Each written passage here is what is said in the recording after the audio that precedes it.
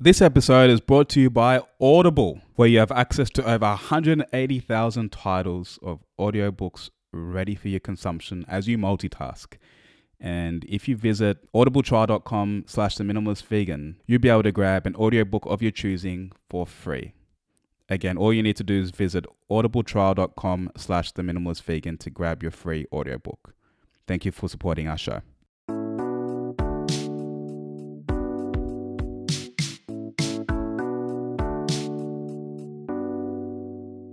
What does it mean to live with less stuff and more compassion? That's the question we aim to answer every week on the Minimalist Vegan podcast. Hello, my name is Michael and I'm joined by my beautiful wife Marsha every week to discuss the intersection of minimalism and veganism on this show, in addition to recipes and articles of which you can find on theminimalistvegan.com. In this episode, strap in because it's a pretty long one. We're talking about blogging. Somebody asked us on social media the other week how we got into blogging full time. We thought, you know what, that's going to be an interesting topic for us to talk about because we love talking about blogging, and it will also give you a bit of insight into our journey. And it is a long episode because we go all the way back to the beginning of when we first started blogging. So hope you enjoyed this episode. It's a little bit different to last week. We wanted to change up the content because it was pretty hard hitting after talking about how is there a humane way to eat and slaughter meat. And we wanted to lighten it up a little bit this week and try something a bit different. Anyway, I hope you enjoyed the conversation, and I'll chime in after the episodes to fill in any gaps.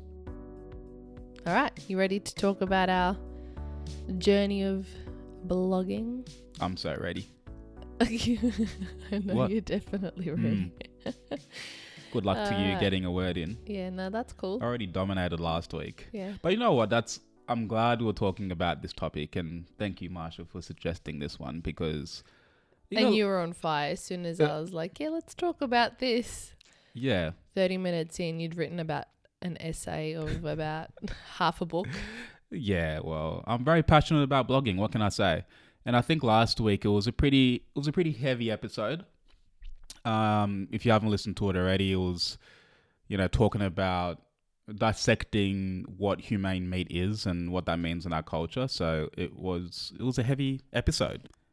So yeah, so it's nice to come back in this episode and talk about something that's a little bit more lifestyle, but still ironically still ties into the intersection of minimalism and veganism, because I mean, essentially that's why we're here now. That's why we're recording this podcast. It all started with our blog. Yeah. And I thought we could start this conversation by, just like you can get deep in a vegan bubble and then you think you surround yourself with content and people that understand a vegan lifestyle, and then you sometimes lose connection with people who are not vegans.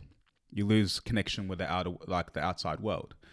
And this can happen twofold in blogging as well. And I think when I was talking to you off air about explaining to people what a professional blogger is, you're like, why do we need to do that? And it's like, because majority of the people who listen to this podcast probably don't even know what that is. I mean, how would you explain that to somebody? A professional blogger? Yeah. Someone that makes a living writing content and posting it online. Yep. And sharing it with the world. Yep. Or sharing it with their specific audience.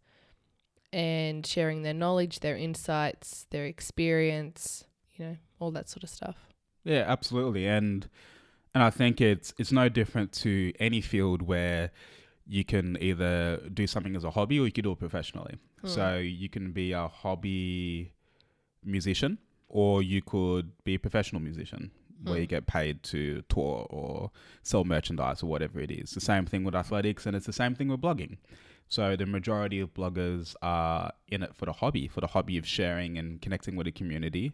And then there's a small percentage of people who are able to make a living from blogging. Well, that's really the difference, right? Yeah. Is having someone that does it as a hobby that might be making a little bit of income, but that's not enough to have it as a self-sufficient gig. Yep. Or someone that's actually able to monetize it to a degree where they can be self-employed. Yes. And I think it's a lot of people want to become professional bloggers because of the appeal of flexibility.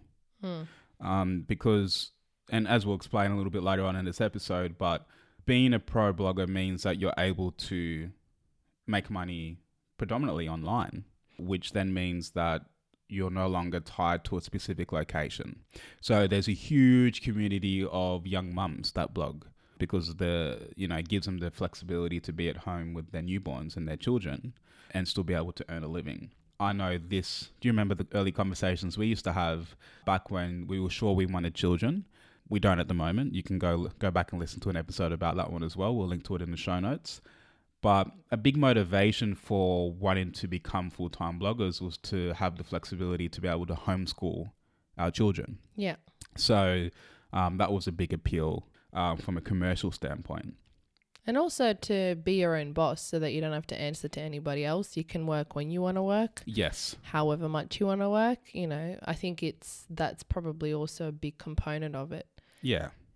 Absolutely. And it's accessible. Like it's not, it's like you can start a blog very cheaply or basically next to no money. Yeah. And start to build an audience. So. Yeah. I mean, I guess we don't want to mix that up with saying that it's easy. No. It's not easy at all. Not at all. But it is approachable and very desirable for a lot of people. And I think people romanticize about it a little bit too much or hear from others that, they're making six figures from blogging, just for 1 year and getting into it. Yeah. But a lot of the time they don't hear the backstory of how they actually managed to get there to be able to make that six-figure income. Yes. Or where that six figures is coming from, or maybe they got funds to get themselves started so that they could go full-time in it when they weren't making any money. Yes. So there's typically, like, no one makes it overnight. And I think that that's a point that we want to make because it is a lot of hard work. Yeah. And since we went full-time in April, we've worked our butts off. I think consistently. we've worked our tails off since the beginning, and I think this is a really good segue to talk about just what type of journey we've been on to get to today, to even get to this point. And it's pretty epic. But I think if I could just kick off, and I'd love to get you to share about how you got into blogging or what your first experience was with it. But I started my first blog in November 2013. It was a blog based on the topic of astrology because at the time I was obsessed with astrology and I was reading up a lot on other bloggers' experiences about how to start a successful blog. And the common advice was to be really specific about your niche and your audience. So don't try and be too broad or jack of all trades. Pick an angle so that when people find your content, a specific audience, they really resonate with what you're saying. Mm-hmm. So I took astrology and I narrowed it down to just the Aries star sign because I'm an Aries star sign. And I'm also an Aries star sign. And you're an Aries star sign as well. We're only 12 days apart. Yes. And in the same year. So I thought, look, I read a lot of content online about astrology, but I couldn't find any content that was specific about the Aries star sign. So I thought, well, why don't I create this? And I did. Why don't I create a blog that talks about me? Yeah. Well, you know what? I just thought it might resonate with a small, specific bunch of people. Because I'm sure there's plenty of Aries globally. Yeah, there is. And I took this really seriously, like very seriously. For the first blog, and I wouldn't recommend this, but for the first project, I invested.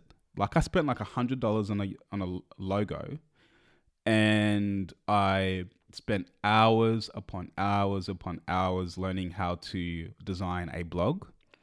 But that's because like we're both perfectionists and we want everything that we put out into the universe to look good. Yes. Like we're very particular in how we represent ourselves. True. And you also want to stand out because there's a lot of rubbish out there. Yeah. And you want to look good so that people actually, when they come to your website, they go, oh, this guy's legit. Yes. Like I want to stick around and I want to see what he's about rather than like, oh, this is just some poorly put together last minute or, you know what I mean? Good design builds trust. Yeah. Sure, your content needs to be good. That's more important. Yeah. But yeah, that But design is design first is- impressions. Yeah, Exactly. for sure. But I think I underestimated the learning curve of learning WordPress. So WordPress is like the content management system.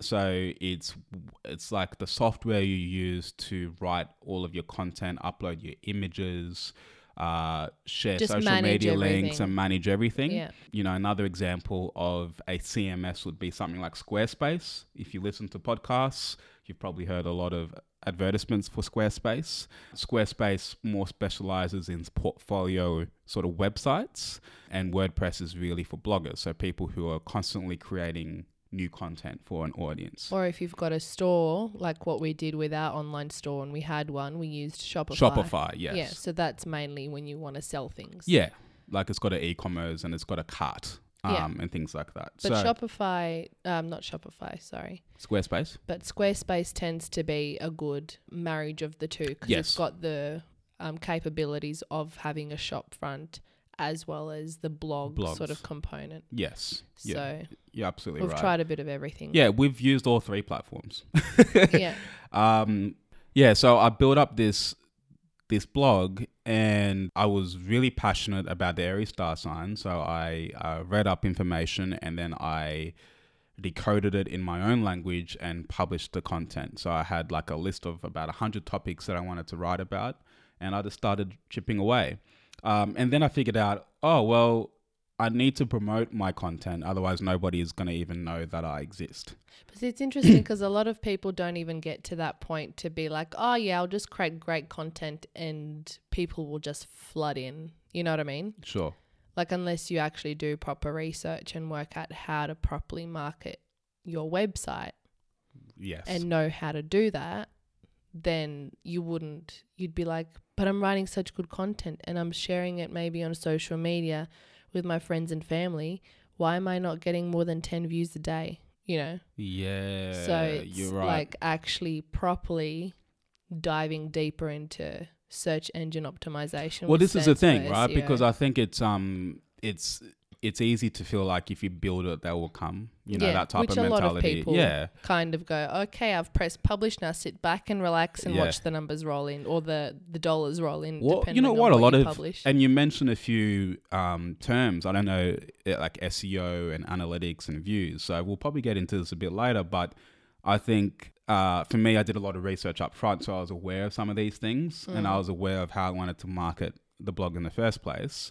So, but this is where I learned how to use social media. So I was able to learn how to use, like, I started my first Facebook page. Yeah. And I had a So there's Twitter a difference account between Facebook page and a profile. and just your personal profile. Yes. Yeah. I started a Pinterest account. Instagram wasn't around at the time, but I used Twitter. That's so weird. It's strange, isn't Or it? maybe he was, but he just wasn't, like, no one was on it. When did Instagram 2013, start? I Yeah, think. I'm pretty sure it was around. Maybe it was. But I just can't no one remember. was really on it. Yeah. It wasn't. It was all about Facebook at that time. And probably a bit more on Twitter too. Yeah, Twitter and Tumblr was still a thing too back then. Yeah. So, but yeah, so I realized that if I shared an article on my Facebook page, well, then I needed to get like people to follow my Facebook page, and Yeah. to follow my Pinterest. Yeah. So yeah, it was really about using your own personal networks to build up those pages, and then people will start to engage with your content. But what I realized is that because it was all about the Aries star sign and it was so focused, people would find the content and then Binge on it. and they'll binge on it because of course it was about them. Yeah. So And people love reading about themselves. and people will constantly be commenting saying, "Oh, that's so me," or they'll tag their friend who was an Aries and they'll be like, "Oh, this is so you." Like, so it was really interesting to get that initial feedback and go, "Oh my God, people are interacting with this." Yeah. And then like creating like these quotes on Pinterest to create these images around the Aries star sign. People really loved quotes. So I started to figure out what worked on social media and what didn't. But then, like most bloggers, new bloggers, you get impatient to try and make money with it because you hear all these success stories of bloggers. So I started to race to try and monetize this. So it went from like just a pure passion project to like, I think I could start generating a bit of income. Yeah, and I'll tell you, and I think the reason why is that as good as social media was, it wasn't until like I installed the analytics software, and it tells you how much traffic you're getting to your website and how many people are visiting each article. And I realized this blog post about the top 10 characteristics of the Aries star sign or something like that was getting like 50 to 100 visits a day. And that was big back then. Oh, it was huge. Oh, even, hey, I'll take that now for any article. But it was massive, and it was consistent. And it was because it ranked. So when you typed in like Aries characteristics at the time, or Aries traits, then my Imagine post, where that blog would be now, because so many more people are into astrology. yeah, absolutely. But yeah, so people so the post itself would come up on the top, like the first, second, or third result that you click on in the search results when you type in that keyword. Yeah. And this will just give me consistent traffic every day. And it blew my mind because like when you share something on social media, you get like a spike of interest and then it dies off.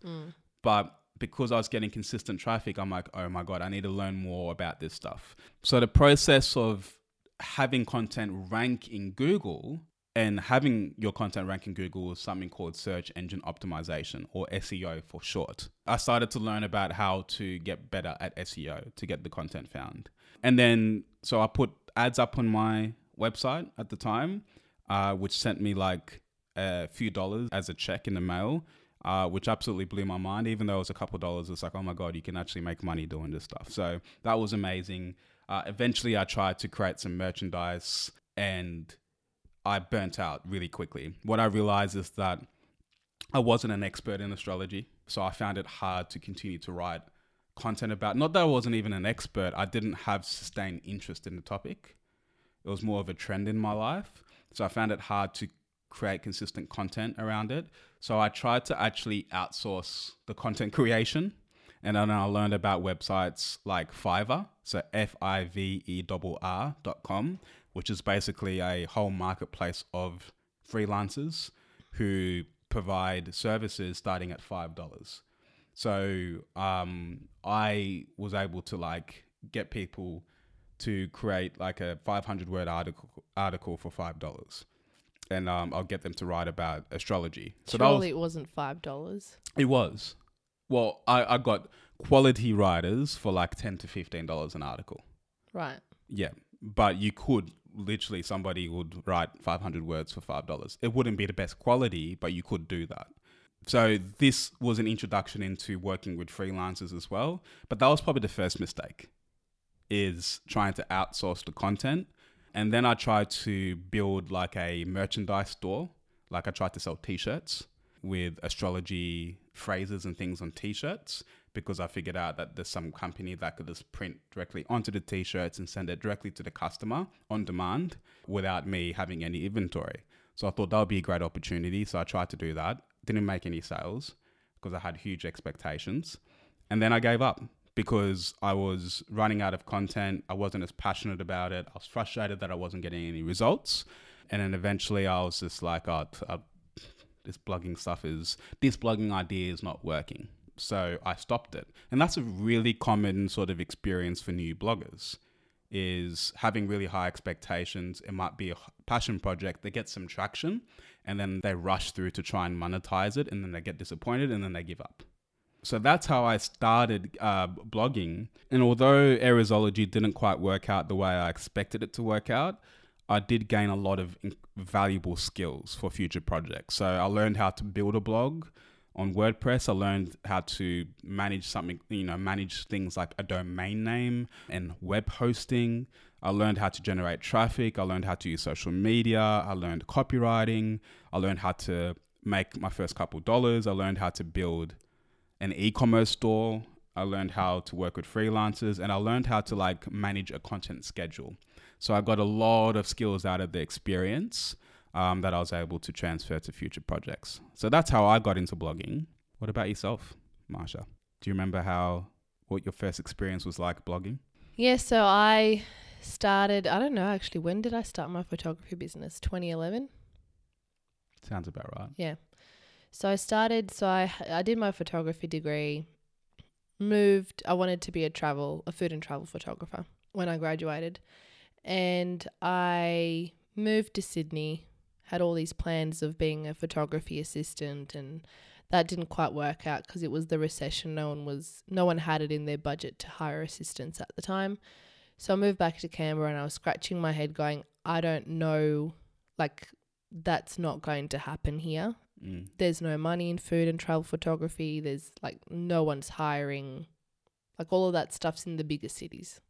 And Canberra's just not a place where you get that sort of work. Or I just have to travel all of the time. And I mean, with travel photography, you would, but it would just be like you'd have to travel to Sydney and they might as well just get someone that actually lives in the city. So I started brainstorming, well, what am I going to do to actually, what kind of work in photography can I get and build a business on in Canberra? So I started my own portrait photography business, but mainly specializing in kids, in natural environments, using natural light, mainly outdoors with family photos and all of that. But like kind of really getting them in the dirt, getting them in there, sort of connecting with nature and all of that sort of stuff. That was kind of like my thing. So I kind of tried to marry the food with the families and children. Yep. And I was really enthusiastic at the beginning and I started, so I had like 3-4 different websites through that process. And I had that photography business for 4 years. And when I would shoot a family. So 3-4 websites, did you build those websites yourself? No. So they were all designed and made for me. I could just manage the back end to be able to do the bare essentials in terms of uploading the images and changing content and all that sort of stuff.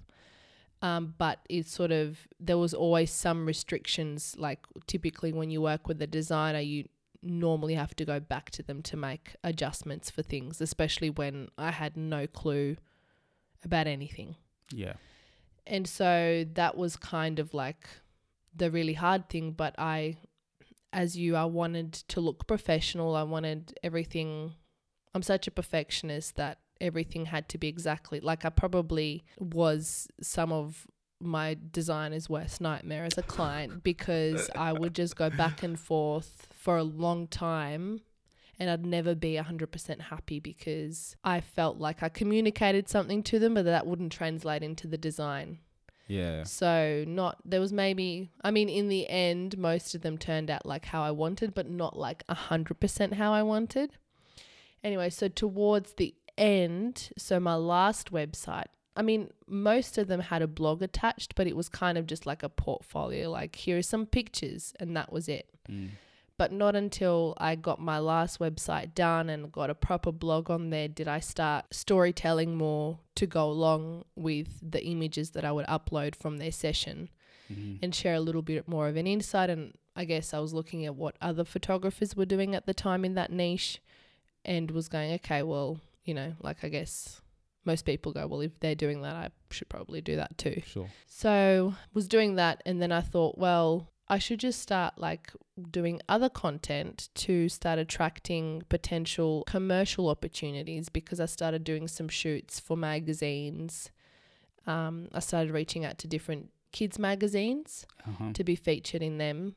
And then I started doing some DIY stuff, like how to make your own pom-poms at home. So I'd do like a step-by-step process of how to do that. And so that was kind of like my first introduction into like proper blogging in that sense. Right. And that later on when I think I'd almost at that point had shut my website down, but a magazine, I think it was in, I'd say Norway, Finland, Netherlands, somewhere there, found that blog post and wanted to actually pay me to use that content in their upcoming magazine, print magazine. So I was like, sure. I'm not going to use this stuff anymore anyways. You might as well have it and give me some money. So I got a check in the mail for it and I was like, this is pretty cool. But at that point I started transitioning out of so for 4 years, I had my portrait photography business. And at that point, when I started talking to my clients more about health and was getting excited more about that than actually wanting to do the shoots, I just realized, what am I doing? Like, I'm doing well with it. I had really great sales and my clients were super happy, but I was just miserable. Like, I hated actually doing it. I wish that the weather was crap so that we could cancel. I wish that they would call up and something would come up, some emergency, and we'd have to postpone the shoot. And I was never 100% happy with them, but that's the perfectionist in me. And not until many years after I closed my business. It's not easy working with families too, right? No, like with kids, it's with very toddlers unpredictable with kids, yeah. So I'd always have this idea in my head. I think my expectations would end up holding me back of being satisfied with the end result, because I do all of this research and sort of do like a mood board on Pinterest and get all really excited about, you know, the location and what we were doing. And then we'd get there and it's like, you literally, the kid might be in a bad mood, or they might not have had enough sleep, or something's happened and you just can't control that. Yeah. Or there might not be a kid that smiles that easily, or there might be, you know, a toddler that's just started crawling, so they literally cannot sit still. Yeah. So they don't like to be by themselves in front of a camera. Yeah. So there was so many different barriers, and I just would always leave going, that was nothing like what I imagined it being like. And I don't even know if I got any photos out of that. Yeah. So that was like the narrative in my head. But then outside looking in, because Marsha would have people come to our home and she'll do these in-person viewings. That's what it's called, right? Yeah. So the family come over and do a viewing of all the photos that you had selected, the final photos. And sometimes it would end in tears because they're so happy at what you'd captured. And basically every single time, all your clients are really happy with your work. Yeah. But I know that for you, though, you still weren't meeting your own expectations. But I think not to talk down that my photography wasn't good, because now when I look back at it, I'm actually really happy with a lot of the work that I did. Sure. But it's like, it's pictures of their own kids, like as if they're not going to love it. Yeah. You know what I mean? Like it's an easy pitch. Yes. But in saying that, I was always much harder on myself than like you and my mum were my biggest fans, and you'd always because I'd always run things past you and be like, what do you think of this photo? Is it any good? And I'm like, I'm not happy with the photos. And then I'd show you the pictures and you'd both look at me like, are you mad? So you're an excellent portrait photographer. And you still kind of act the same now with food photography. Yeah. Not as much, but like you always want to do better. So yeah. I mean, there's some times where I'm like, I nailed that. Yes. I'm really happy with the pictures, but that's like 20% of the time. So yeah. Yeah. But long story short, well, it was a long story long. That's kind of like where my blogging experience started. Sure. And then as I transitioned from there, from my photography business, I started learning health coaching. I signed up to a health coaching course. Yes. And then my passion for health and well-being and eating well kicked in, and that's kind of what I started pursuing. And then I was blogging in that. Sure. So what was your photography website called? Just my name. Your maiden name. So Marsha Zaric. Was it marshazarichphotography.com or marshazaric.com? It started... No, I think it was just marshazaric.com. Okay, marshazaric.com. And yeah, those your websites were incredible, because I remember looking into all of them and how you put that content together. Eventually, you're teaching mums how to take photos as well on digital SLRs. Yeah. So you put a lot of that content on your blog too. So I'm just filling in the gaps that you may have missed as well. And because I tend to filter quite a lot because I forget things as well. But then you went into health coaching, and from my memory, the course that you took was very big on self-promotion and content marketing and blogging, weren't they?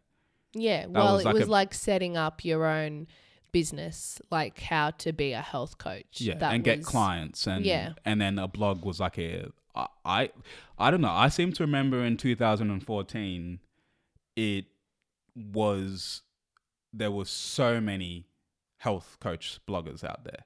Like there was, like it was kind of booming market. But so again, we were in that bubble. we were in the bubble. It's maybe bigger now, But it wasn't 2014. It was like 2012 really into 2013 because we started the Minimalist Vegan 2014 Oh yeah, it would have been 2013. or earlier. Yeah. Okay. Right. Okay. Yeah. So I'm getting my timelines wrong. So yeah, it would have been I think it was 2013. So what was your health coach website? So that I did a combination of recipes. And What was it called? It was still under my name, but or was it createhealthyhabits.com? I can't remember because I knew that my tagline was create healthy habits. Sure. And my whole thing was I wasn't interested in being a health coach in that sense of like seeing clients and guiding them through it, because I just didn't see it as I don't know. I just felt like it wasn't something that people would actually pay for, to be honest. Right. Where we live. Yep. Anyways.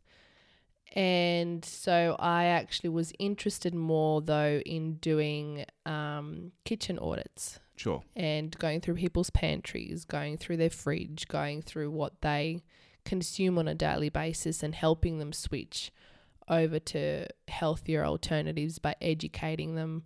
Yep. And going through what they're currently consuming and really explaining to them why they shouldn't be consuming certain things and why they should continue doing what they're doing with other things. Yep. Because it can be tricky when you don't know what you don't know. Yeah. So I took them shopping as well. I'd take them to the supermarket, to the markets, all that sort of stuff. And so I'd kind of blog about that. Yes. And things to switch out in the kitchen and all that sort of stuff. And I had a massive list of blog topic ideas. Yes.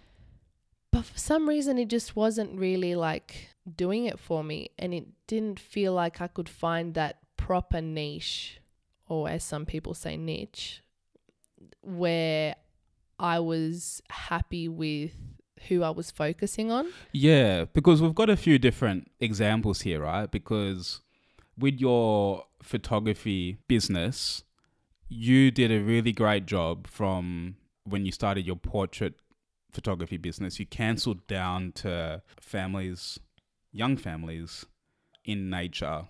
Like families that were into like healthy eating and yes, all of the things that I guess I was preaching with my later business. Yeah. I kind of wanted to emphasize with the type of clients that I was getting through my photography and business. you were successful at that, so you're able to Yeah. attract those people. Now for me it was, astrology, Aries star sign, cancelling down. And then with the health coaching, I think you're trying to find that same sort of angle. If I can just interject here, because I think at the same time as you're doing that is when I started my second blog. Yeah. Which was also in services and coaching, but more around the business side. Because when Marshall was going through this journey in photography, at the time I was working, I had experience working in accounting and finance. And so naturally, I'll just have an interest in the back end of her business, whether it started off with finance, but then it became more about like the apps and the systems and the tools that she was using to manage all of her clients, like how she would communicate with her clients, her email marketing software, a little bit of help with the website. And because of all of my experimentation with aerosology, I learned through that there was a whole profession around something called a virtual assistant, which is basically, actually we wanted to look for a virtual assistant for your business, for your photography business, because there was a lot of admin that needed to get done. There was a lot more things you could have been doing to share on social media, from marketing, from client management. And let's be honest, a lot of the crap that I didn't want to do. Yeah, you just wanted to focus on photography and editing Exactly. and clients. So we tried to look for some help, and at the time there's a huge market of virtual assistants in the Philippines that help support their economy, but when you do the currency conversion, it ends up being quite affordable for people who are in our situation. So we actually conducted some interviews with these virtual assistants and figured out if they could maybe come on for 5 to 10 hours a week to help out with some admin. And through that experience of interviewing them, I'm like, you know what, I could actually do this myself. So I started So you focusing. applied for the job? Yeah, so I started focusing more on helping you out with your photography business outside of my day job. And you were much cheaper than they. And then I'm like, man, I'm gonna like be a virtual assistant for photographers. So I started a website under my own personal name as well, michaelofay.com. Because you had experience now and you could talk from experience having implemented things in my business. Absolutely. So it wasn't like it was totally from scratch and No. having to do research. And because that's hard, like the back end to learn without having a business, how to help others with it Yes. can be difficult. Oh, incredibly difficult. But yeah, so I got up this website and I focused all of my copywriting and positioning to talk to the pain points of photographers because I knew that really well living under the same roof as you. And I knew the things that they didn't want to do in their business, but they knew they had to do. So I was able to communicate that. And in 2 weeks, I had 2 clients. No, in 1 week, I had 2 clients. And basically that just meant that at, you know, maybe 5 hours a week, 10 hours a week, 15 hours a week, depending on their needs, I would help them remotely with some admin in their business. And then I would use blogging as a way to showcase what I knew about streamlining a photography business to give them confidence. So when they came to the website, not only did they see, oh, these are his services, but he's got 10 articles actually teaching me something.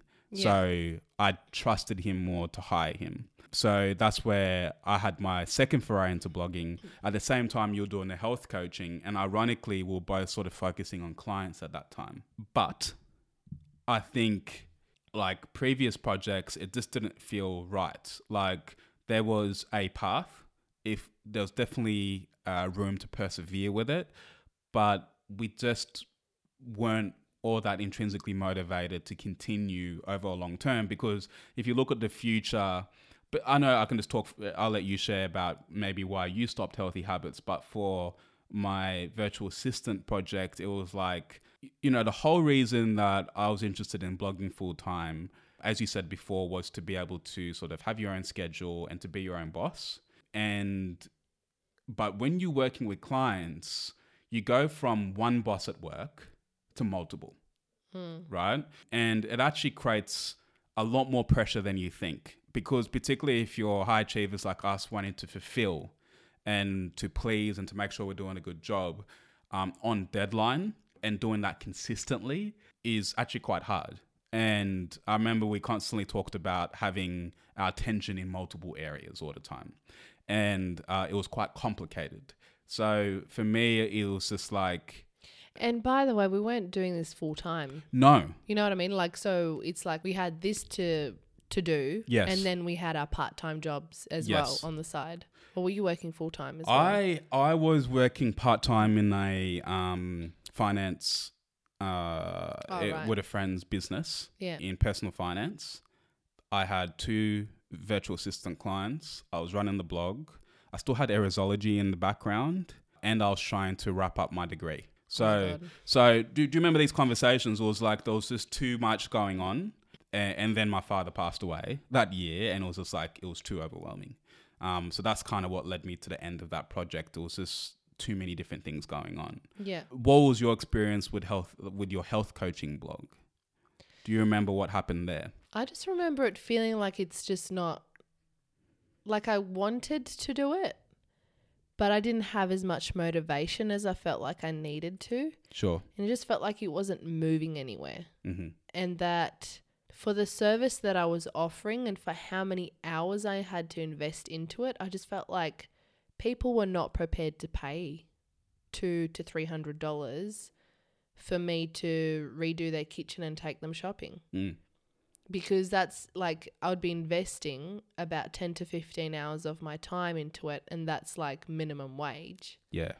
To be able to make it feasible. Yes. So, I mean, I did a few clients sort of just to test out the waters and get an idea of what was, you know, like what other people's kitchens were like. Because mine was completely different, obviously, to what your average household was and what kind of questions and problems and help people actually needed. So at that point, my mum had opened up her own naturopathy clinic, and I was working as her manager / receptionist. And so I got a couple of clients to do through her for free.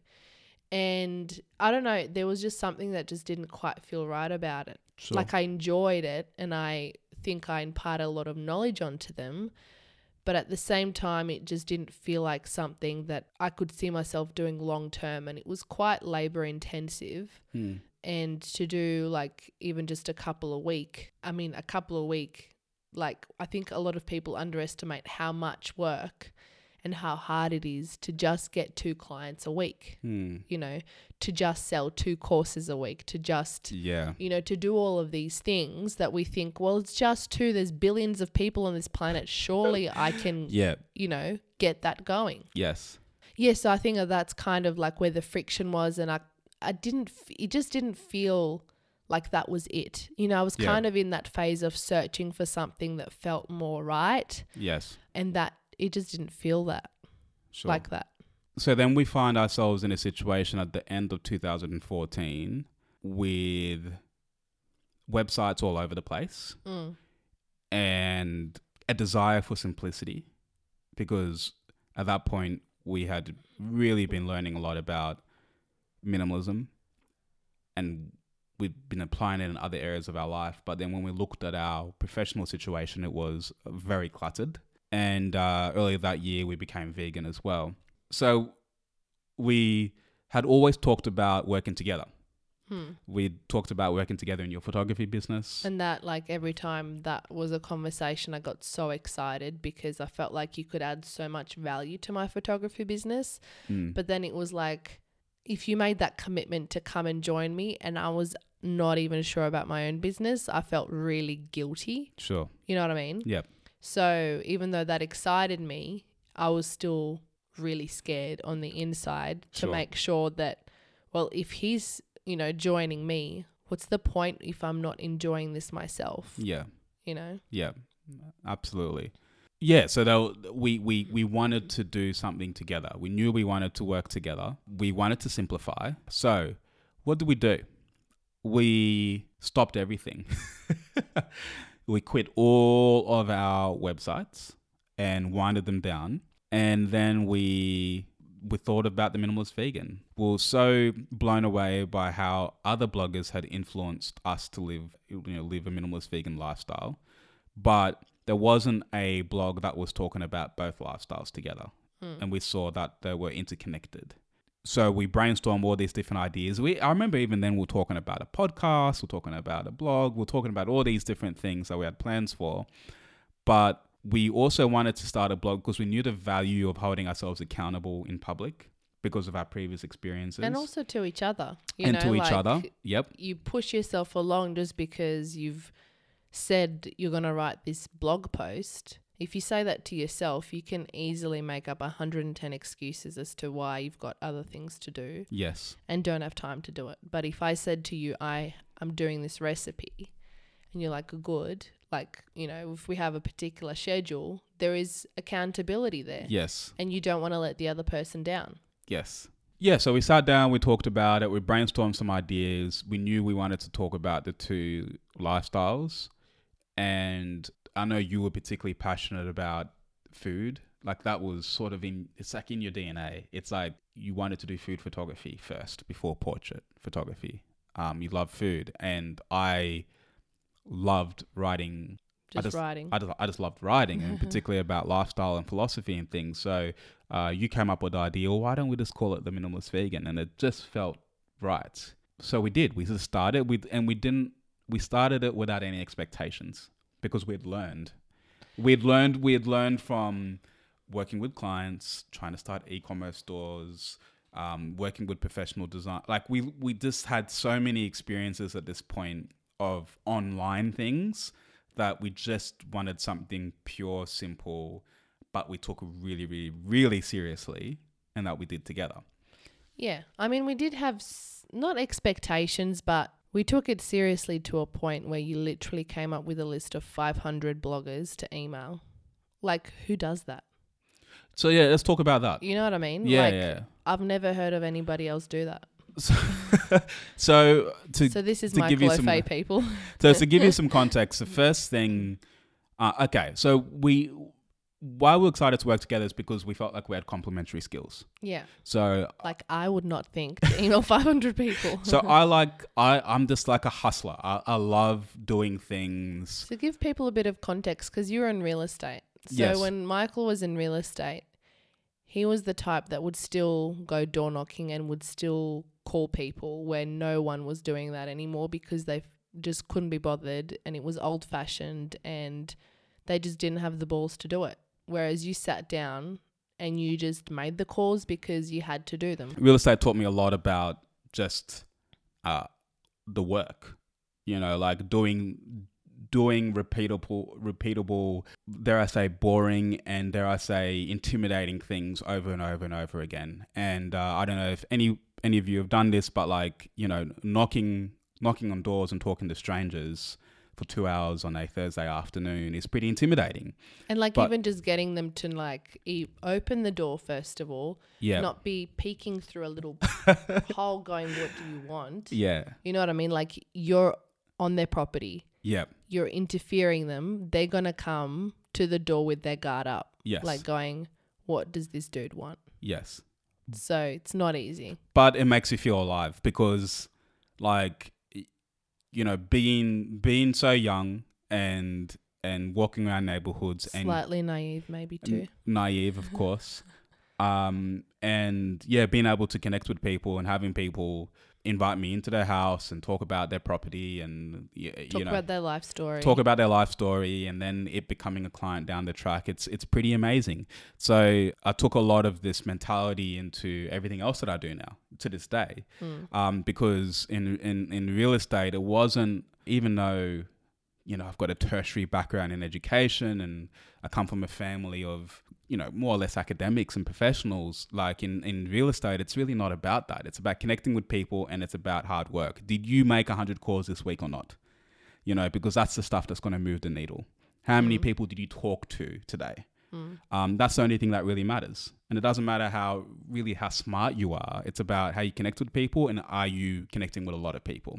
So when we launched the blog, it was always my plan to first come up with a landing page, so a coming soon page. So the minimalistvegan.com, all it would say is that, we've got a website coming out and there was a box on the screen for people to enter their email address to sign up to find out when the website was live. Yeah. But it looked really professional. Yeah. So I just wanted to connect with bloggers in our industry, a lot of vegan bloggers, and even minimalist just that bloggers. Landing page looked good for people to be like, wow, these guys, like I'm looking forward to this stuff. Yeah, it's and they're serious. They take this seriously. So I actually just wanted to connect with as many people as possible, and we did, and we had a lot of people respond to our individual emails saying that, oh my God, like thank you for reaching out. And we look forward to when you launch. Let us know when you launch. We got a lot of those type of emails back.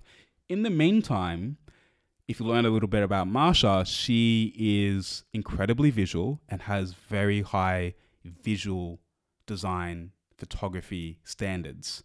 So it wasn't we talked about how we wanted the website to look and feel, and we both agreed that we couldn't do it ourselves. We didn't have the skills to build our vision. So we worked with a designer again, and between the both of us, we'd worked with a lot of freelancers, but luckily we had a friend from high school who was a really talented designer who was able to basically design the website that you see today.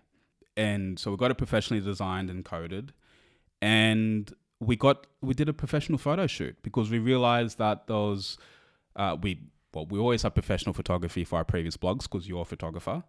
But again, we wanted to create a really great visual experience with the website. So we thought that was important. So that was, if you think about it, we invested thousands of dollars into the Minimalist Vegan. Before we even pressed publish on our first blog post. Exactly. Before we even got to that point. And most people, like today, you wouldn't have to do that much.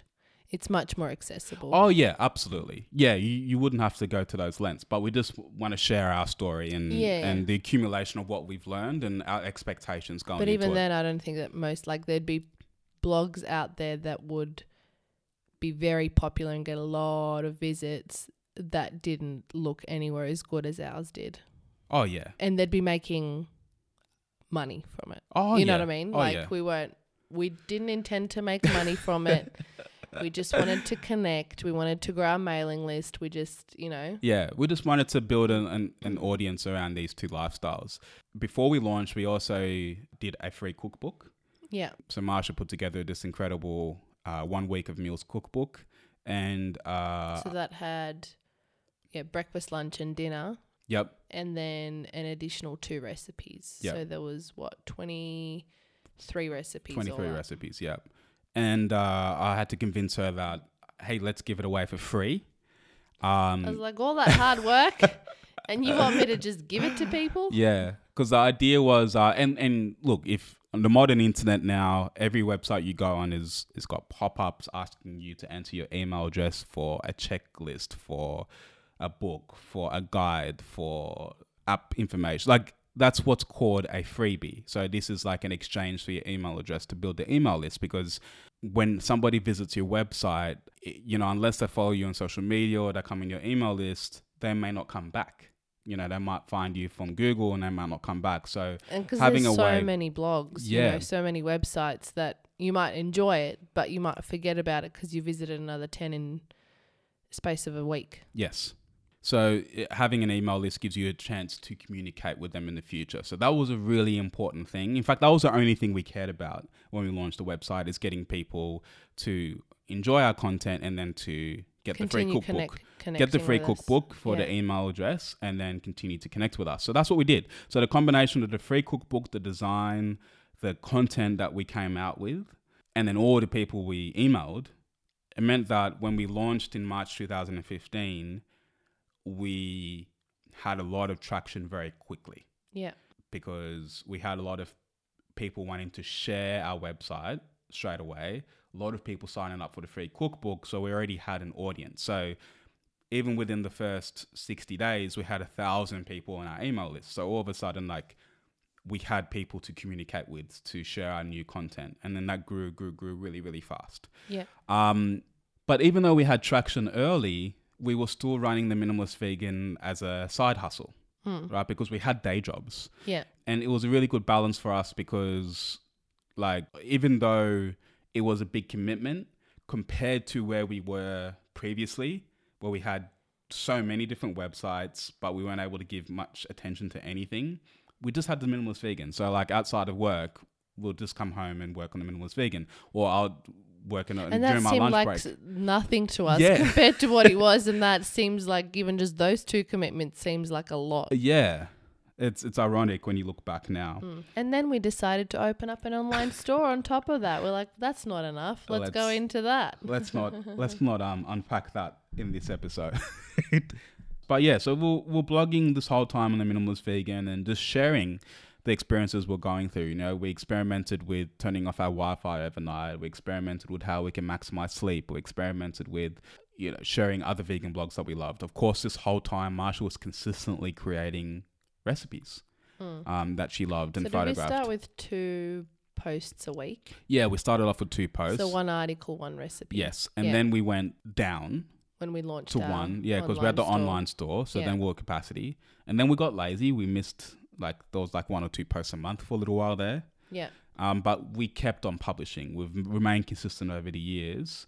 But I think blogging really tests your commitment because it's you're only accountable to yourself. Luckily for us, I think why we didn't persevere with previous projects is we didn't have that accountability.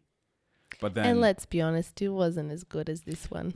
No, it wasn't as good. But I think the fact that we've been working together.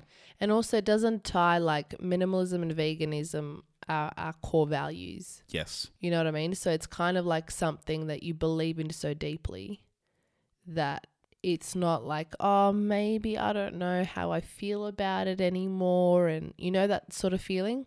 Yeah. And I think if you're listening to this and maybe you're interested in getting into blogging or content creation, and man, I remember the pressure of choosing a topic.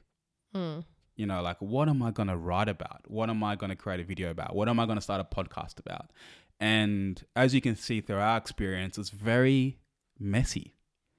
Like, we went through 4 websites and we had to get an understanding of what it felt like to try and create that type of content, to then narrow down more and more in terms of what we actually wanted to talk about. And sometimes you might pick a topic and you've nailed it out of the gates. That's the topic for you. But sometimes, well, more often than not, it's a journey like ours, where you take 2 steps forward, 3 steps back, and you're trying to figure it out until eventually you find a topic that's for you. But I think you're right. The fact that it was so close to, it was like the minimalism and veganism are so close to who we are. Yeah. It just made it so much easier.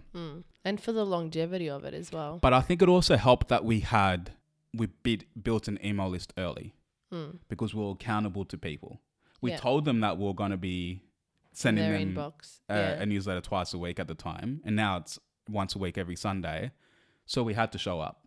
Unless you subscribe to specific mailing lists. Like you just want to hear about articles, you just want to hear about podcast when it comes out, or recipes, then they're separate. Otherwise, the Slow Sunday Mornings is what originally started as part of the... Yeah. Yeah. And that's huge. I mean, having the drawing a line in the sand and saying that we're going to be consistent for you as an audience that's really motivating to stay consistent.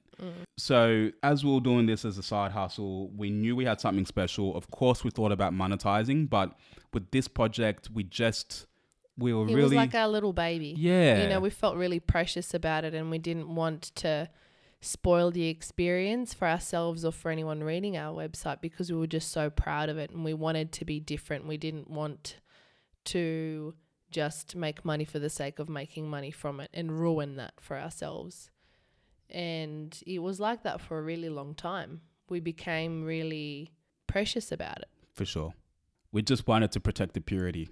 Yeah. And every time we thought about monetizing, like, no, we can't do that. It just won't feel right. Like, it's, and a few times we kind of considered doing like other side things or something that was slightly attached but not completely attached that could make money, so that we didn't have to jeopardize the purity of the Minimalist Vegan itself. So let's talk about that. Yeah. So I don't know. What things do you remember what have we tried to do over the years with the Minimalist Vegan? So... Well, while we had the Minimalist Vegan, you actually wanted to start a minimalist blogging website. Remember that? Yes. And that was close to launch, and then you pulled a plug. Yes. We've done minimalist courses. Yes. Which was a recent thing as well. Yes. And we pulled the plug on that because, again, it was taking our attention away and it just didn't feel quite right. Yes. But it's something that we may dabble into again in the future. Yeah. Depending on how it goes. But yeah. But course creation is very demanding. Yeah. Yep. And then you also wanted to do another type of course through another platform. Yep. So there's been courses throughout. We thought most about of it. I remember early on when we were traveling to Europe, I know you're keen on doing sponsorships. And working with brands then. And then like when we did we launched our first book at the beginning of last year, then we were building on the momentum of that to write our second and third and fourth. So the book thing was interesting because that was the first time we actually monetized the Minimalist Vegan. Yeah. Because we wrote the book and did we publish it? January 2018. Before that, I even remember, and I won't forget this because it was like, remember how when we were just wrapping up our Europe trip and you wanted to launch a book on, I think it was like bulk cooking or something. Oh, yes. And so I went through this whole process of at my grandma's house. I was working on the computer trying to get the front cover of the book done and designed, and then I hired all these designers to get it done through 99 Designs, and then I didn't like any of them, so I was just like, stuff this, cancelled it and just made it myself. And then we canned that project as well. So if you look on our our Google Drive, there's so many projects we've started and we haven't followed through with. There's some projects we have followed through with and then we've killed. But the book was... We also thought about Patreon. Yeah, we thought about Patreon at a time, at some point. But the book was the first thing that it just felt right. It felt like launching a blog in the first place. We wanted to, a lot of people expected us to publish a cookbook first. Yeah. Some people thought that it was a cookbook, even though we made it very clear that it wasn't. Yes. We decided to self-publish. So we didn't pitch our manuscript to any publishers because at the time we wanted to launch the book exactly the way we wanted to do it. We wanted a minimalist book, meaning that we wanted it to be really short, to be read within a couple hours, and to be very punchy. And we already had an audience, so we thought, well, we're already... For that project, it just didn't feel like it made sense. Well, but I also think it's like we could... With self-publishing, like with a traditional publisher, it usually takes at least 2 years before you even see the book. Yeah. So with this, we had speed. We could publish it as quickly as we wanted to. And so we did. So we're really proud of completing that book. And that's when we started to see money come in. So the first month, it was like over $1,000 in royalties, mainly from Amazon. And then it sort of averaged about $500 a month for the first year. And then it dropped down to about $300 a month since. And that was really helpful to help us cover some of the expenses. The overheads in running a blog, particularly when you get a larger site, like with more traffic. Yeah. Then you've got to sort of pay for a higher quota for your web hosting. And for mailing lists. It's like all this software, which you wouldn't think, it really adds up. So that was really helpful for that. And it was really motivating. And then we started thinking, let's write another book, and let's write this book, and let's do this, and let's do a cookbook. So there's been a lot of projects that we've kind of thought about. But it's just, honestly, it's more so than anything, it's just time management and trying to find the time and the commitment that it takes to be able to do that. Because like now we publish 3 times a week, and at the time when we were thinking about that, we didn't have the podcast, so it wasn't 3 times a week. And we weren't full time. Yeah. So that's being full time is like, because when you're working on your blog part time, you only have so many hours that you can work with. So, and that was a huge motivation for us to become full time, is because we saw so much potential in it's not like we didn't have anything to do. We had a long list of everything that we wanted to do to sort of grow the audience and the message and create some really cool things. So that's where like the philosophy of minimalist money, which we talked about in previous podcasts, really helped us to put us in a position where we could be full-time, even though we weren't earning full-time income, but we were able to put ourselves in a position financially to take that risk because we didn't have any debt. We didn't have any debt. We have very minimal overhead. So we're really grateful to be in this situation. But through this year, through experimenting with some different things, now we've got a good balance. Like we've found a bit of a model between the book royalties. We do run display ads on our website now, which perform really well, and we do work with brands in partnerships. In terms of affiliates, not in terms of paid affiliates, yes, sponsorship and ads, in terms like ad placement for particular products, and like basing a whole article on a product or service or something like that. We're not really interested in that type of stuff. We like complete creative control of what we make. So I'm just trying to make sure that I say specifically what we're doing, so we don't get someone listening to this might be like, "Oh, let's pitch them for this." Good call. Yes. So we've got a good balance, because between display ads, affiliate revenue, and book royalties, it's not client work, so we're not like stuck with multiple clients, and we can still be doing what we want to be doing. And we just need to create content, right? And it all scales up. So that's what's really exciting, and our income's growing, and we're getting closer and closer to our enough number, which will give us that flexibility in the future for being location independent. One of those goals being to move to Europe, but just generally having the flexibility to have choice about where we live and how we spend our time and our schedule. Yeah. So you might be wondering what we do on a day-to-day basis. What do we do, Michael? Because like there's even people that I'm close to that just like go, so what did you do this week? And I sometimes go, I've got no idea, but I was busy all the time. There's always something to do. Yeah. And for us, rather than thinking like, okay, like what do we do next? It's more like, what is the most important thing for us to do, because there's 20 things to do at any given time. Yes. So do you want to talk a bit about that? Yeah, sure. So I think the core of what we do is to create free content.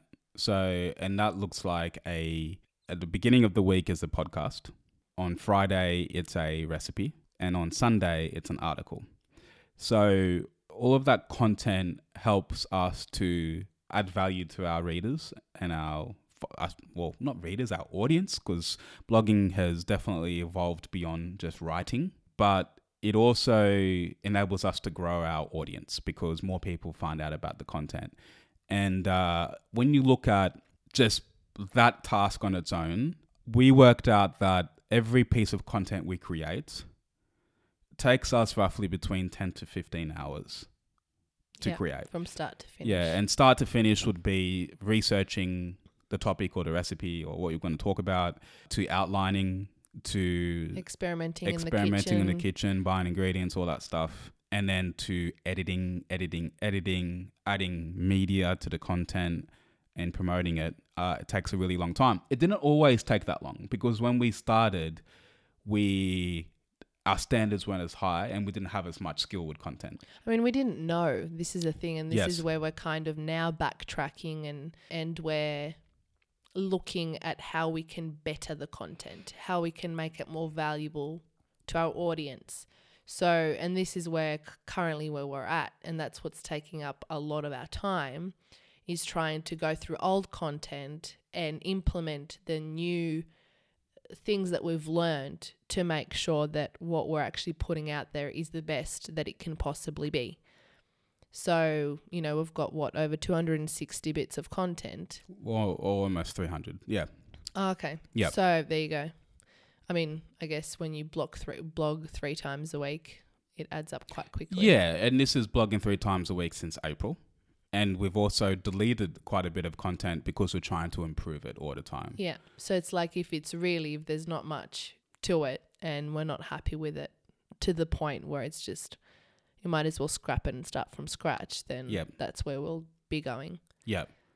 Because we want the experience to be when you visit the Minimalist Vegan that, when you click on one piece of content and it might take you there might be a link to another piece of content, it's a similar type of experience for the quality. Like, we want the type of feeling that when we go on somebody else's blog, that it's like, oh, this looks interesting. Yeah. And then you right-hand click, open in the new tab. Oh, that looks interesting too. Oh, let me look at that. Yeah. And then you get wrapped up in, looking at different binge. recipes. It's like binging. Yeah. Binge blogging. Or even just, when you're listening to this podcast, that topic looks interesting. Or let me, we have a lot of people that we know that tune in weekly. Yes. And it's interesting, this podcast has actually given us, since we launched it, this will be the 37th podcast episode. We've had a lot of positive feedback from it, from people that they know so much about us, but we know nothing about them. And it's the same with blogging, but I think that the podcast is people have opened up so much more and have connected with us from all over the world. Just email us just to say hi and introduce themselves and share a bit of how they connected with what we're talking about. It's crazy. I think we touched on this on one of our early episodes about why we're starting a podcast, but people skim through an article more or less these days. And with a recipe, it's like you're there for a goal. Yeah. You're trying to cook something. Yeah. So, but with a podcast, it's like you can people multitask. expect, you can multitask, but people expect that they're going to probably get through the whole episode. And at the rate we're going with this one, this is going to be well over an hour, but people spending a lot of time with you virtually. Yeah. In all of these sessions. So the engagement is really high. And it's easier to consume, yes. And this is why we are now transitioning more to audiobooks as well, because how many of us have a book sitting on our bedside table that we've been wanting to read? I'm so guilty of that. I always have a book on my bedside table, that I never touch. Yes. I'm too tired to read it, or I just don't have time to read it. But sometimes you just want to consume really interesting and different content. Yes. So an audiobook's perfect because you can get that same information, but in a format where you can multitask as well. You can be cooking, you can be cleaning, you can be taking your dog out. There's, commuting, and so many people commute for hours upon hours every single week. The amount of books that I'd be able to get through if I just plugged myself in and listened to them instead. Yeah. Honestly. Yeah. It's amazing. Anyways. And it's funny you bring that up, Marsha.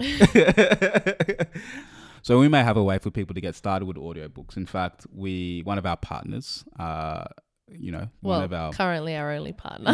No, our partner with this podcast is, if you visit our special link, you'll be able to go and get an audiobook for free. And you get 1 credit, and you can pick basically any audiobook you want out of 180,000. No matter how much it's worth. It's interesting because when I go into like the iTunes store or like iBooks, or I go into the Audible store, audiobooks are typically pretty expensive. Like they can get I up was to actually really surprised when I first looked at audiobooks. I was like, what? You pay that much for an audiobook? Yeah, this is like anywhere from $15 to $30 or $50, depending what the book is or how many hours it is. Yeah. Because it takes a lot of work to produce it. So you get 1 credit towards any book of your choosing. Yeah, and so get the most expensive one you can find. Yeah. just hack it that way. But all you need to do is visit our link, which is audibletrial.com/theminimalistvegan. So we'll put that in the show notes. And we'll put it in the show notes as well. It will be in the description of this podcast. Yeah, so whichever app you're listening to, it'll be on there as well. Yeah. So that's audibletrial.com/theminimalistvegan. And let us know what book you start off with. So content's changing, but between optimizing old content and creating new content at the standard that we want, like to put into perspective, Marsha might test a recipe 3 times before she publishes it. Or some more, but some even more than that. An article that I might write could get to over 5,000 words. And there's a lot of research that goes into that post. And then the podcast, the editing can take quite a long time to clean it up as much as possible. So those things take a long time to do. And if you're a good full-time blogger, that we know some of these people who are incredibly organized, they're so committed that they schedule their content out in advance. Like up to 3 months in advance. 3 months of content. Like, we're talking about 3 pieces of content a week. So 12 to 16 pieces of content a month in advance, which is absolutely incredible. So you need to do a lot of work up front to get to that point. In between all of that, you've got managing your accounting and finances, you've got email lists, you've got just emails. Emails in general, the social media that needs to happen. Marsha's really great at spending a lot of time in Pinterest. That also helps our traffic as well. But there's a lot of commitment in that too. So there's a lot of decisions just even on a daily basis that we've got to make as a team to see which direction we're going to go in with certain things. Like even just searching for, exploring different recipes and going, well, do people actually search for something like this? Yeah. Just to make sure that people will actually find a recipe. If I put in all this effort to make it and make it well, people will actually find it and use it. So, absolutely. You don't want to be wasting your time on things that only 50 people might see. And, out of those 50 people that see it, 2 might try it. Yes. It's just not worth my 10 to 15 hours a week, to be honest. Yes. So, Yes. So there's a lot of research that goes into that too. So, that's what our week looks like. It's just 80% of our time is in content, thinking about content, planning content, writing content, editing content, promoting content, recording content. So that's that. So we're basically activating creativity, research, analytical, critical thinking all the time. And I think it's probably heightened at the moment because we are still going through that old content and trying to make it better. So, and we're transitioning certain things like I'm updating recipes with a new type of recipe card, which means the way that you see the recipe is a little bit better to engage with and read. than how we used to have it before. Yeah. So there's just a lot of little things that we want to sort of improve to make the experience better for you. Yes, and with that also comes with like there's a lot of technical stuff that comes with maintaining a website and making sure it's running fast, it's Yeah. loading properly on mobile and desktop. That you and- can see the writing, that it's not really small, Yeah, that you don't have to keep, zooming in on your phone or your iPad or yeah. so. So yeah, there's a lot of technical things that come up. But look, I think we've got to wrap this up because we've been talking for almost an hour and a half. I just wanted to wrap up by just asking you through this whole blogging journey, when you were first introduced to the concept of blogging and now being a full-time blogger, what have you got out of the experience? What did you think then? What do you think now? And what have you learned? Like just generally. I mean, what have I learned? Do you have another hour? No. and a half? I think it's like when I first started dabbling in it with my photography business, it was there to like support and to share things with people. It wasn't there as a way of being myself completely and getting overly excited about things. But as the journey goes deeper and deeper into this blogging sphere for us, I've learned so much. Like, I've become such a better writer. I've become such a better cook. Like, and a photographer as well, because I'm shooting stuff all the time and I'm experimenting with things. And for me, it's always been, if you haven't noticed a pattern with me, I'm always trying different things to see what will make me happy. Because for me, I'm not interested in living life unless I'm enjoying life and doing the things, spending my time, the core of my time, doing things that I actually really enjoy. Because, I mean, I've worked in government jobs and I've worked in offices, and that for me is like a death sentence. Some people love it. That's great. But it's not my thing. And I never saw myself in that type of environment. So I've always wanted to a degree be self-employed because I don't like listening to other people telling me what to do. And then, also doing things, there's so much more satisfaction bringing something to life that was not there, that you've created from literally nothing. Yeah.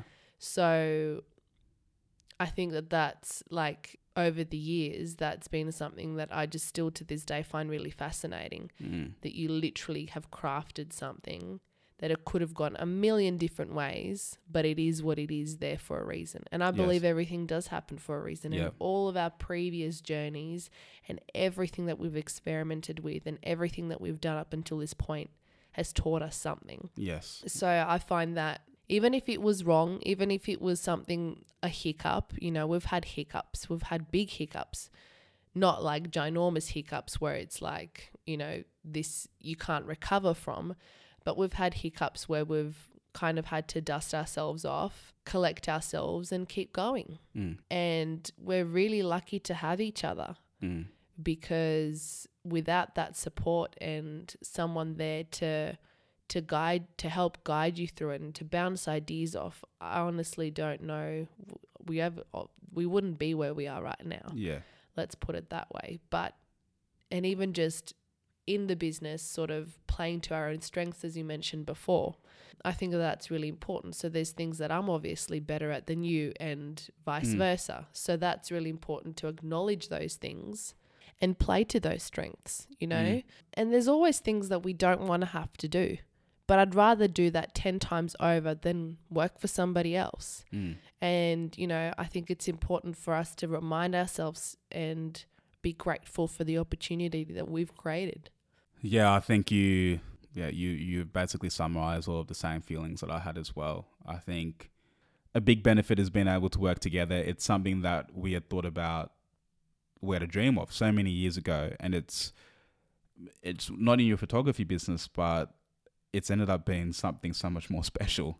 And I say it's a gift because working together, while that might be scary for a lot of people, and certainly there's valid reasons for that to be scary, because it's not as amazing as what maybe a lot of people make it out to be, because it's your spouse, this is your life partner, and it's asking a lot to spend that much time together. But ironically, we don't get sick of each other. But more than that, we've learned a lot about each other and how to communicate better with each other. Like, as you said, we learn about our strengths, and that's really valuable for our relationship. Like, starting any business, you're going to have a lot of growth, and you're going to learn a lot about yourself and other people. And, so having a blog together and working side by side, you start to see each other in uncomfortable situations, and you start to see what the other person's made out of and what they bring to the table. And then those learnings sort of help our relationship more broadly. And I think it's really helped our communication. Yeah. And it's really helped us to see our strengths, which has been really valuable. But also, I think the gift of blogging is just, I still get so fired up when you create a piece of content that comes from the heart. Sometimes it comes from the head. Sometimes it's research-based, whatever it is, and the audience responds. I still love receiving emails and comments and all of that stuff. What it does for you to connect with like-minded people. Like, we've been fortunate to travel around the world and connect, whether it's through meetups, whether it's through meeting other bloggers. Like, we've met some incredible people and built some friendships through blogging that we would not have had access to without our blog.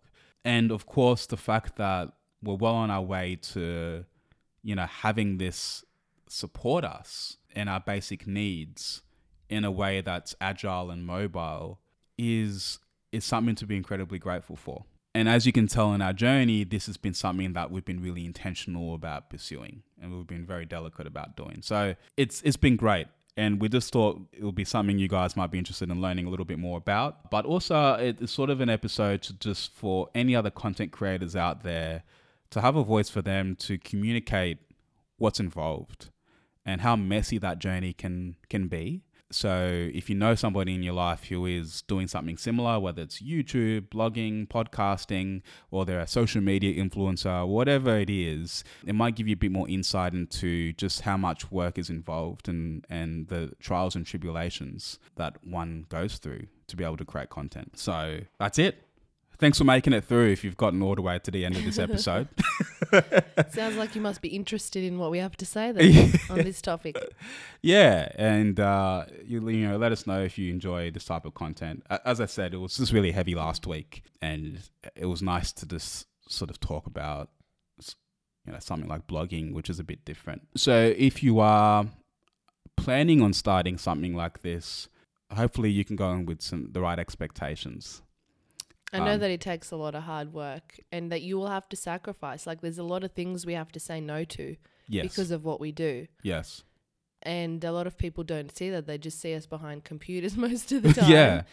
And we take breaks and we do all of these things. Oh, yeah. And man, I don't want to extend this podcast longer, but it is not glamorous. Working from home, and I think we talked about this in a previous episode, about what it's like to work from home. But one thing that I would like to change in the future is not spend as much time just typing away behind a computer, because that's effectively what it looks like. If you look at what somebody who is blogging all the time, it's just someone sitting behind a computer, more or less. I mean, unless they're a recipe developer, well, unless you do your recipe creation, yes, other stuff. Yeah, but I think eventually I'd like to because creating content for a living, you particularly from experiences, you need to be living life. Yeah. So I think that's what I love about the Minimalist Vegan, is that it challenges us to live life more, and I think I'd like to do more of that, because and I think that this is where YouTube will start to step in. Yes. As well, which is what we plan to do at some point as well, which Yes. we've talked about for a while. Like this podcast, we talked about for years before we actually started it, but that'll actually challenge us to get, behind the screen and in front of a screen. Yes. And to make things interesting, you kind of have to be interesting. Yeah, we'll see how that one goes, but we look forward to that challenge.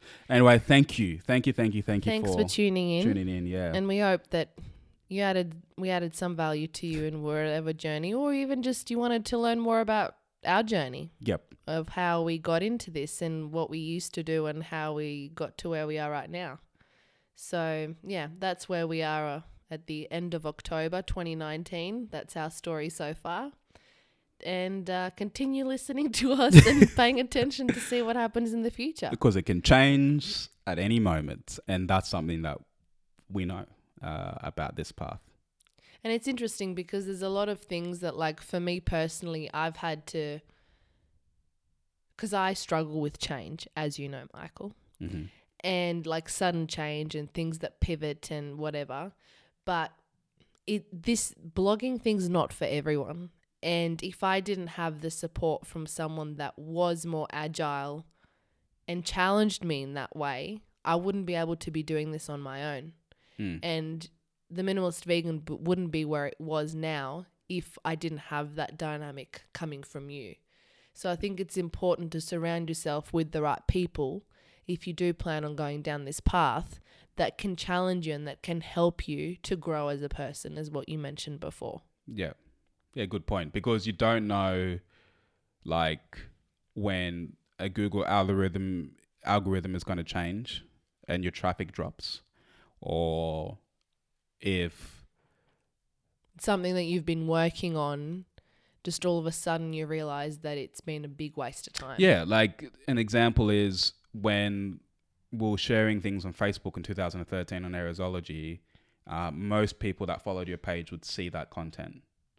And then Facebook changed their algorithm, and now 2%, you'd be lucky to get 2% of your followers to see your content. So what are you going to do then now? So if that was how you're getting most of your traffic and visibility, how else are you going to do it? So, and you're constantly presented with those challenges in content creation. And especially when you're promoting and advertising on platforms that are out of your control, that you don't actually own. Yes. So I think, and that's one thing that we've learned, is not to depend our growth and our traffic based on other platforms. Yes. That can change overnight, you know, like people that might completely put their eggs in the Pinterest basket. Yeah. And, you know, might be getting 20 to 30,000 views just from Pinterest, and then something changes and they might continue to only get a third of that going forward. Yeah. And so, you know, I think that's just something to be very wary of, technology and how social media in particular platforms can change. Yes, the internet changes all the time. And I think that this is one thing that we learned, especially with, you know, why we're going back, and because we've learnt a lot of things in the meantime, and now we're trying to improve that reader experience. Yes. For people, and we're changing that so that it's better. Yes. Anyways. So we tried to wrap this up, didn't we? You did, but then I kind of got carried away and Okay. continued talking. So I'm sorry, everyone. Let's not get us started on blogging again. All right. All right. Goodbye. Thanks, guys. See you later. Bye. Bye. All right. So there it is. Episode 37 of the Minimalist Vegan podcast. You can find links to the resources that we mentioned in the episode at our show notes, which will be the minimalistvegan.com/037. That's the minimalistvegan.com/037.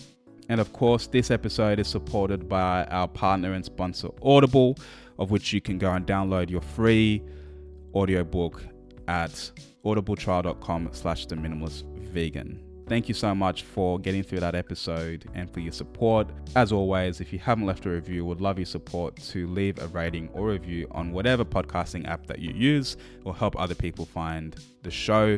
If you have any questions about blogging or content creation, or want to learn a little bit more, feel free to reach out to us directly as well. We're always happy to talk about these type of things with our audience.